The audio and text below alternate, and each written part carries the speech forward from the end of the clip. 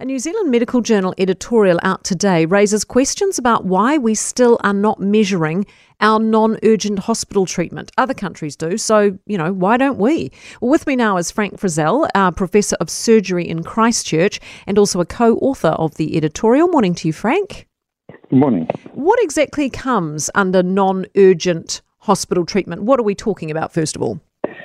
So what we're talking about is things that don't actually get into the system, so to measure demand. So the number of people, say, who have a hernia and are not referred, or people who have biliary disease that are not referred, or might have a hip that needs replacement, but they put up with it. So it's diseases that exist in the community that they live with it. The difficulty with not measuring it means that it's a bit like having a mortgage without knowing how much you owe or what the interest rates are. So you decide you're going to pay $200 a week. Well, 5 years' time, you have no idea if you've made any inroads into actually how much money you owe or not, or whether you owe more.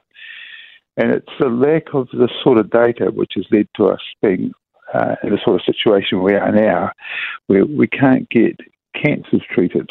We can't get very urgent cases treated because there's not enough infrastructure and resources in the health system. Without data, without information about what the community, what diseases are in the community and what needs treating, it's very hard to plan with what you're going to provide.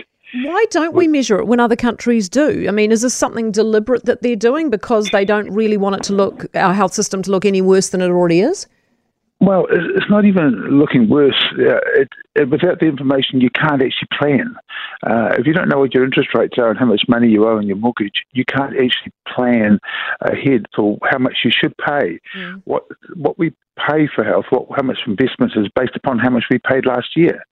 So without that raw information, it's very hard for planners to make any real roads.